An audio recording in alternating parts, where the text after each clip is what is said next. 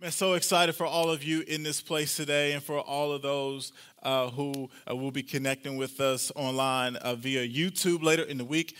We upload the service, the message every single Monday, typically before noon. And so I want to invite you to connect with that. It's simply the Becoming Church on YouTube. So maybe if you're out of town, I know we're in summer seasons approaching and sports and different things on the weekends, but we would still love for you to continue to connect with what's happening here in the space. Well, man, today's been an amazing morning, and I'm so excited to continue in that, to get to gather around the Word this morning. Y'all excited about that? We get to gather, thankful for the Word of God, and we're going to be coming from 1 John.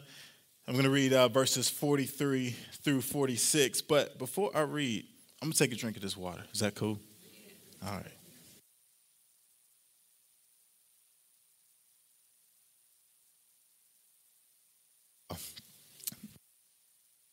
Here we go. Thank you so much. Somebody said, treat yourself. I treated myself to some Deer Park. Let's go. I'm excited today. We are beginning a new collection of talks as we enter in this Easter season.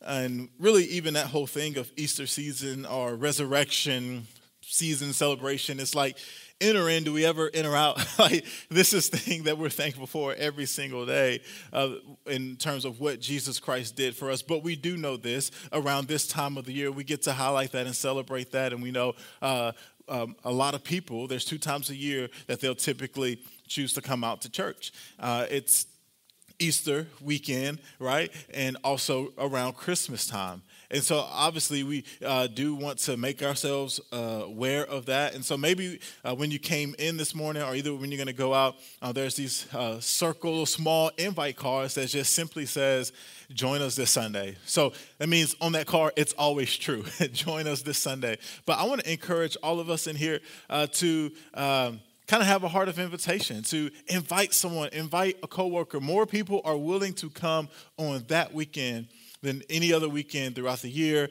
outside of Christmas. And so maybe if it's a little like, yo, I don't know, stepping out my comfort zone, I want to challenge you. Look, just make it, you can do it when you go out to eat after service today. You can head up over here to Cheesecake Factory, leave a big tip, and then drop the card and say, hey, if you don't have anywhere to connect on Easter Sunday, you should come and hang with us. And I say leave a big tip because it's got the church name on it, right? So we can't be disrespecting. Got to put some respect on that name. But and so I want to encourage you to do that. Not so that we can say how many people came in this place. It's not about that, right? But it's about the opportunity for people to connect with the Lord, to go on a journey with Him and discover who He is and what He wants to do in their life. Amen? So we're starting this collection that's entitled Come and See.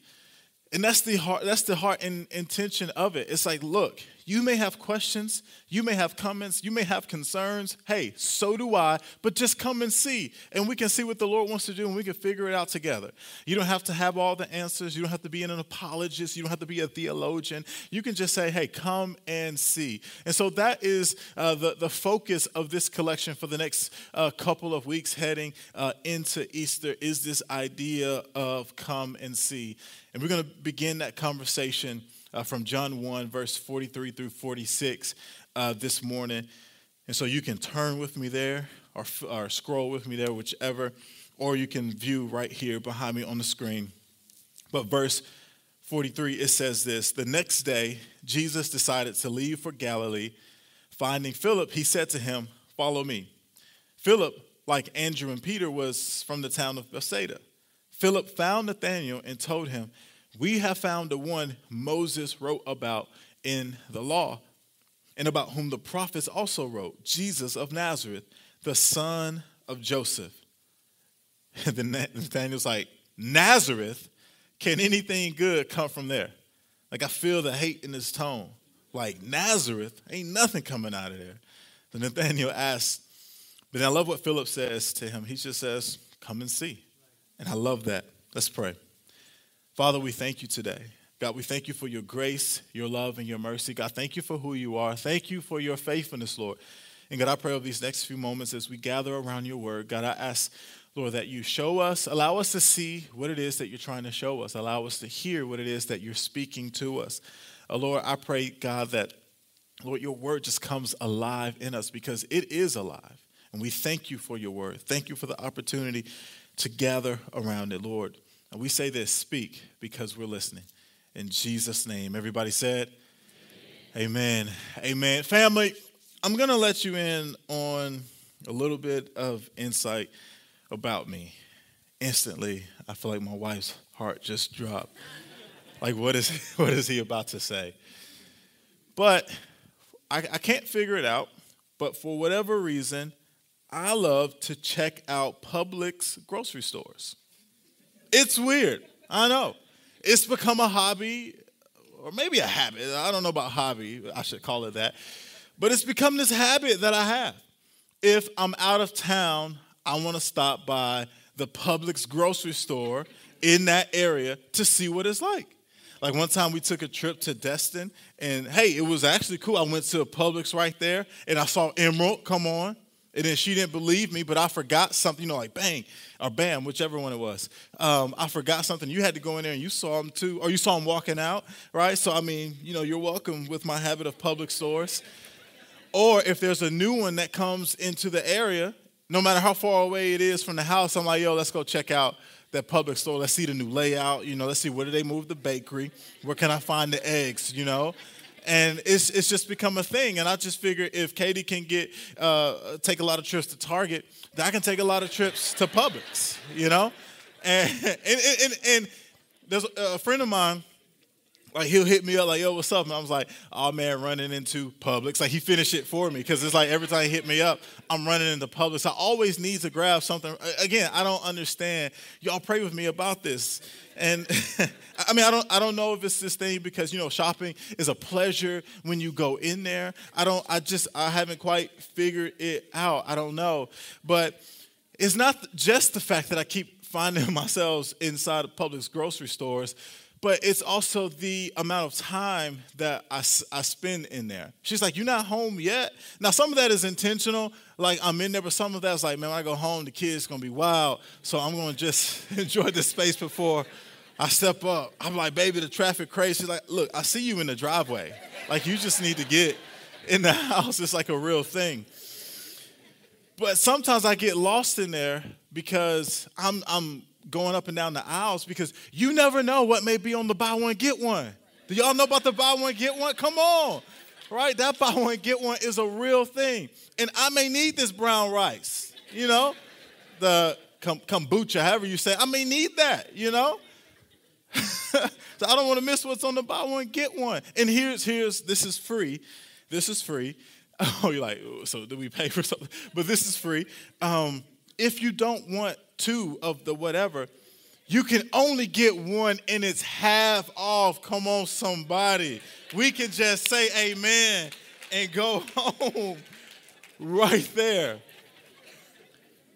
But I spend all that time in Publix to the point that ultimately I forget why I'm actually there. Like, yo, why am I actually here? And so I'm like standing there holding this box of brown rice trying to figure out, like, why am I here? Why am I here? But family, I wonder if that question sounds familiar. I wonder how many of us, we find ourselves asking that same question in terms of life. Like, why am I here? Why am I here? Maybe it's because of the tension of tomorrow, the trials of today, or the pain of the past, but we find ourselves asking that question. Now, as I say that, could it be that we're here to know God and make him known? And understand that knowing about God is not the same as knowing God. There's a difference there. But instead, it's based on a real, actual, genuine relationship with him. Now, I know we're in the South. And so in the South, many of us, we consider ourselves followers of the way of Jesus because we've shown up to church a few times throughout the year, probably Easter and Christmas. And so by virtue of that, that makes us a follower of Jesus, or maybe it's some other thing that we say we follow him. But we got to understand what makes us a follower of Jesus is when we desire to know more of him, to know him rather than to know about him. It's when we choose to surrender our lives to his lordship. Now, for some of us, the desire to know about him has been greater than the desire to actually know him. And so here's what's happened. As a lack of that desire to know him, it has caused us to forget why we are here. And so we find ourselves being a human doing instead of a human being. We're so consumed with trying to figure out exactly what it is that we need to do. And so some of us, we find ourselves hopping from this career to that career and on to the next career, searching for this thing of why am I here? In fact, it's become the focus of who we are. It has completely consumed some of us. And what many of us have done, we've defined the reason that we're here based on our career, based on whatever goals we may have, based on some social status or anything that culture says matters. But the truth is, family, we are here to know God and to make him known. And if you didn't get it, like, that's the spoiler alert. That's the answer to the question of why am I here is summed up in those two reasons: to know God and then to make him known. I believe that life in its simplest form is to be lived knowing God. I love what Paul says in Philippians 3, verse 10. He says, I want to know Christ. Yes, to know the power of his resurrection and participation in his sufferings, becoming like him in his death. Paul was getting at, I want to go past the surface level, but I want this real, deep, true, intimate relationship with the Lord. Beyond what I see, but he's like, I want to really experience what it is to know him. That word know, it means to understand. It means to perceive, to have knowledge of. And here's the thing about God. He is so vast in who he is that the idea of knowing him, it's an endless pursuit. It's one that we can never get to the end of, because with God, there is always a new discovery. There's always another facet of him. I mean, think about his word. This isn't new. Like this is old. This has been around for quite some time, but yet you can get in his word and you can see something that you've never seen before. Because with him, there's always a new discovery. There's always some revelation. In fact, I love in Revelation 4, where the angels are declaring, holy, holy, holy is the Lord God Almighty. I feel like it reveals a revelation of God's glory and majesty, that every time the angels get a glimpse of God, they get another glimpse of his glory. Almost like, oh, I didn't know it was like that. Oh, I didn't know it was like that. Because there is no end. There's always a new discovery to who he is. And so on this idea of trying to answer this question, well, why am I here? What I found to be true for so many today is this tension between calling and career. And what some of us we do, we equate calling with career. But let me tell you, family, career is what you are paid to do, and calling is what you were made to do. Now, I do understand that there is this place of intersection sometimes where some of those two can be one and the same. But sometimes there is this thing where we equate calling with career. But we've got to get this right. You know, many times we say, well, God called me to be a doctor. But can I tell you, God did not call you to be a doctor. You, all of us, you were called to Jesus. And what it is, you actually get to express that calling to Jesus as a doctor. Or maybe you were called or maybe you're a lawyer and you say, well, I think God called me to be a lawyer. Well, no, he didn't call you to be a lawyer. No, he called you to Jesus, and you get to express that calling to Jesus as a lawyer. See, our calling is to Jesus. We got to understand that. But we are given unique ways to express that calling to the world. And so if you are a teacher, then people get to see what Jesus would look like if he was teaching in the classroom. If you're a meteorologist, then people get to see what Jesus looks like when he's giving the weather report on the 10 p.m. news. Our calling is to Jesus, but he gives us unique ways to express that. Are you tracking with me? But this is where we have to be careful with this idea of expression and calling. The expression of our calling isn't what defines us, but rather it's the one who we are called to that does. And I believe that we can actually even trace some of identity issues back to the misunderstanding of the difference between calling and expression. And the reason being is somewhere along the way, we place our identity into an expression and not into the person of Jesus. And so that's why one of the first questions, we've all have done it and we all have answered it. But one of the first questions often asked when you meet someone new is, well, what? What do you do? Yeah. Because many of us, we define our lives by an expression rather than by the person, Jesus. So let me ask you this. Well, what happens if your career changes? What happens if you get laid off? What happens when you decide to retire? If you're identified by your career, then what happens when it changes? So oftentimes the response in these moments, when those situations arrive, people will say, well, you know what? I don't even know who I am anymore. Because we have put our identity into an expression rather than into the person of Jesus. We are called to Jesus. And so that's why this question of why am I here is so important. And it's so vital to how we answer it. Because when we can answer that question in the right way, family, we can live life on purpose, fulfilling purpose. And fulfilling purpose is never based on whatever expression that we get to express Jesus with, but it's based on our calling to him. And so if you're a nurse tomorrow, but you're a teacher, or if you're a nurse today, but you're a teacher tomorrow, your purpose hasn't changed. It's to know God and to make him known. The expression might have changed, but the calling hasn't changed. We are called to Jesus. So to further dive into this question, let's pull some observation from John 1:43 through 46 to answer the question of why am I here, which is the title of today's conversation. It's why am I here if you're taking notes this morning.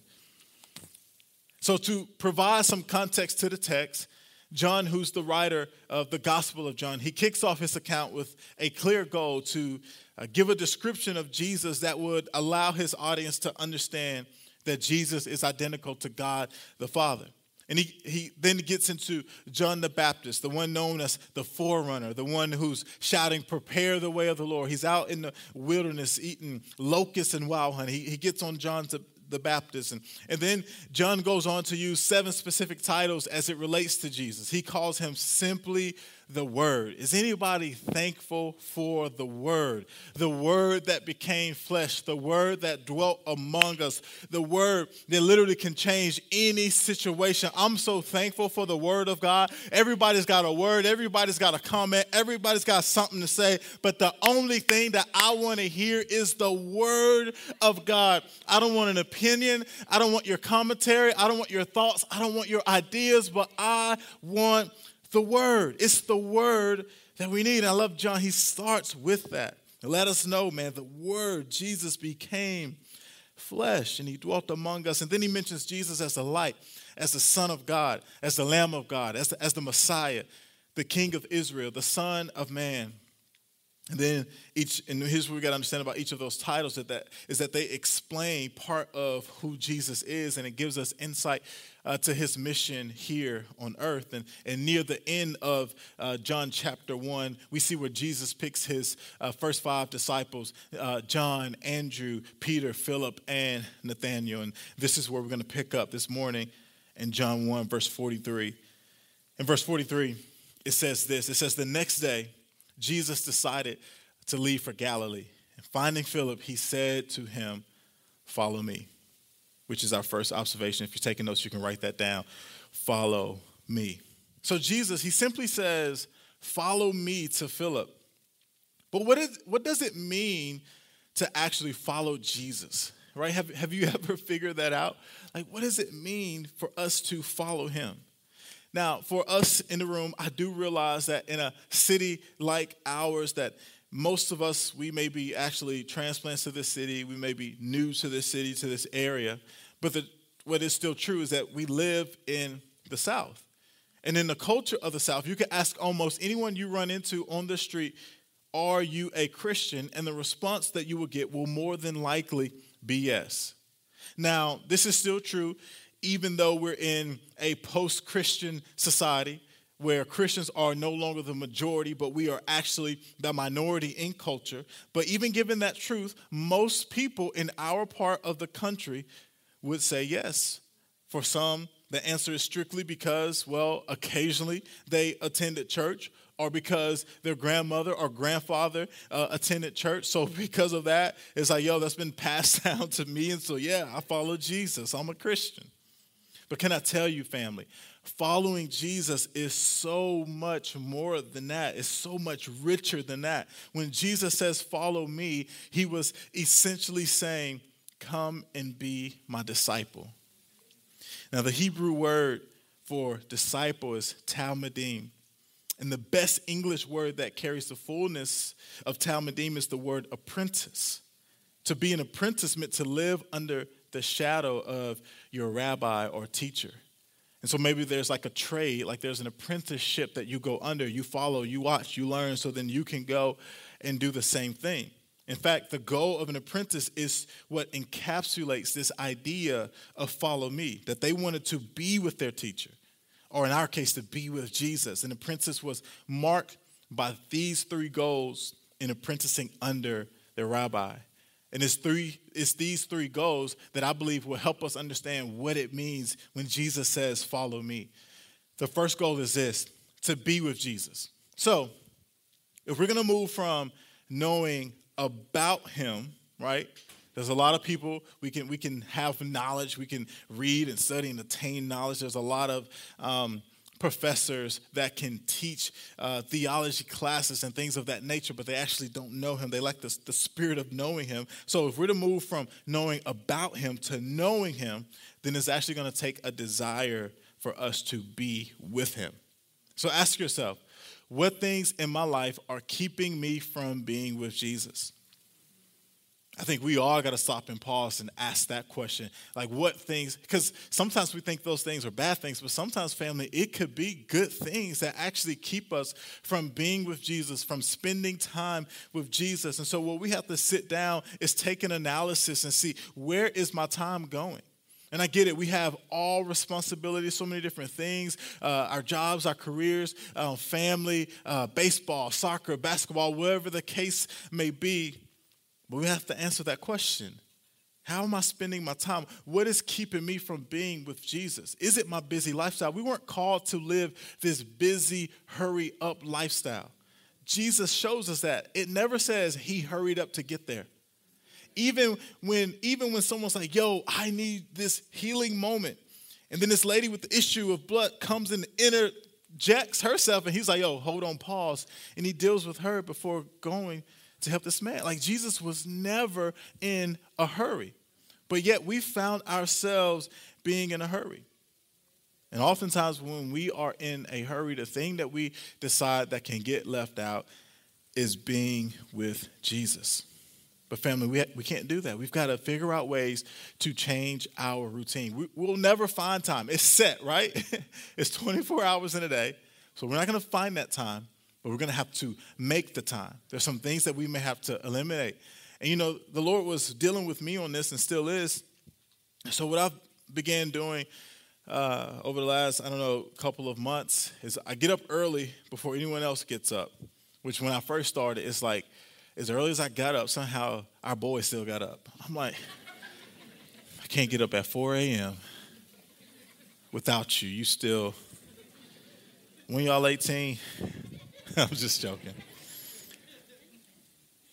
But I'll get up early before anyone else does, and I just go to my spot, I sit in the chair, and I haven't turned on any device. There's no music going. There's none of that. No Maverick City in the background. None of that.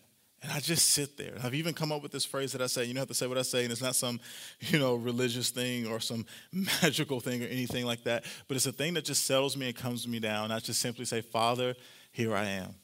And can I tell you, the presence of God in that space, in that moment is so real and so tangible, and it becomes a launch pad for the rest of the day. That no matter what I face, no matter what I encounter, I got to begin the day with the Lord. And it's simple. There's no strategy. It may just be 30 seconds where I just sit there in complete silence. But man, feeling the presence of the Lord in that place, in that moment is so amazing. So we've got to have that same goal to be with Jesus. The second goal in this idea of follow me is to become like Jesus. Now, the vision of the Becoming Church is expressed this way. It's to see others belong to community, believe in Jesus, and become who God desires them to be. Who God desires us to be is to become like his son, Jesus. Romans 8:29, the Message paraphrase, it hits on that when it says, God knew what he was doing from the very beginning. He decided from the outset to shape the lives of those who love him along the same lines as the life of his son, Jesus, or of his son. So he's shaping our lives like his son. The son stands first in the line of humanity he restored. And then we see the original and then the intended shape of our lives there in him. So in other words, we're called to become like Jesus. So that's the original, and that's what we're supposed to become. Our lives are supposed to be shaped to become like him. But that process of becoming like Jesus is called spiritual formation. And there's a theologian named Dallas Willard that he defines spiritual formation this way. He says spiritual formation in the Christian tradition is a process of increasingly being possessed and permeated by the character traits of Jesus as we walk in the easy yoke of discipleship with Jesus, our teacher. So in other words, spiritual formation is being formed spiritually into becoming like Jesus. It's a process of becoming. It's this idea that who I am today will not be who I am tomorrow, because every day is a day to become like Jesus. It's not this, we say, hey, if you want to accept Jesus as your Lord and Savior, what I never tell you is that instantly everything changes. That's a lie. It's just not true. So I'm not going to tell you that.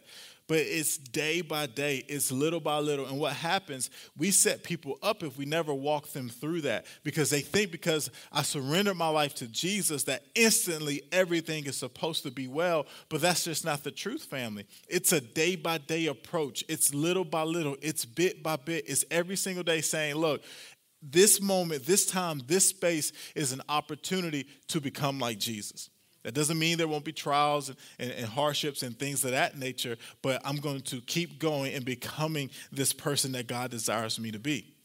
And so maybe you're like, yo, I hear you, but you don't know my story. You don't know my past, that my issues have issues. So how can I actually become like Jesus? Because family, you got to understand this. Issues are nothing more than gaps, right? And we all have gaps. We all need some spiritual braces, if you will. We have gaps in how we love people. We have gaps in how we serve people. We have gaps in our relationship with the Lord. So we need this thing that bridges from where we are to where we want to be, and that is grace. That grace can close the gap. That this is where I am. This is where I want to be. How do I get there? It is the grace of God. So I don't care what issues you have. I really don't. I don't care what your struggles are, because none of that is more powerful than the grace of God. So even if you feel like your issues have issues, then guess what? The grace of God can close your gaps. It's the grace of God that can fill your gaps. Family, our ability to become like Jesus isn't based on what we can do, but it's based on what God's grace has done. It's the grace of God that has saved us. It's the grace of God that has freed us. It's the grace of God that has changed everything. So stop living out of your own ability. Stop trying to close the gap yourself. Stop trying to do it on your own. In fact, can you ease up off of yourself? You said, man, I keep messing up. I keep finding myself in this spot. I thought I would be past this. It's 2 years later, and I'm still struggling with this. Can I tell you? But you're still here. But you're still going. And if you would keep holding on and trusting God, eventually the grace of God would empower you to overcome the thing that you thought would overtake you. It is the grace of God that fills the gaps. I'm so thankful for God's grace, because the enemy would tell us, listen, this is how it's always going to be. You're always going to struggle with this. You're always going to deal with this. You're never going to become that person that God desires you to be. So why would you keep going? You might as well stop, give up, give in, throw in the towel right here, because this is how it's going to be, bro. But he doesn't understand. He's underestimated the power of God's grace.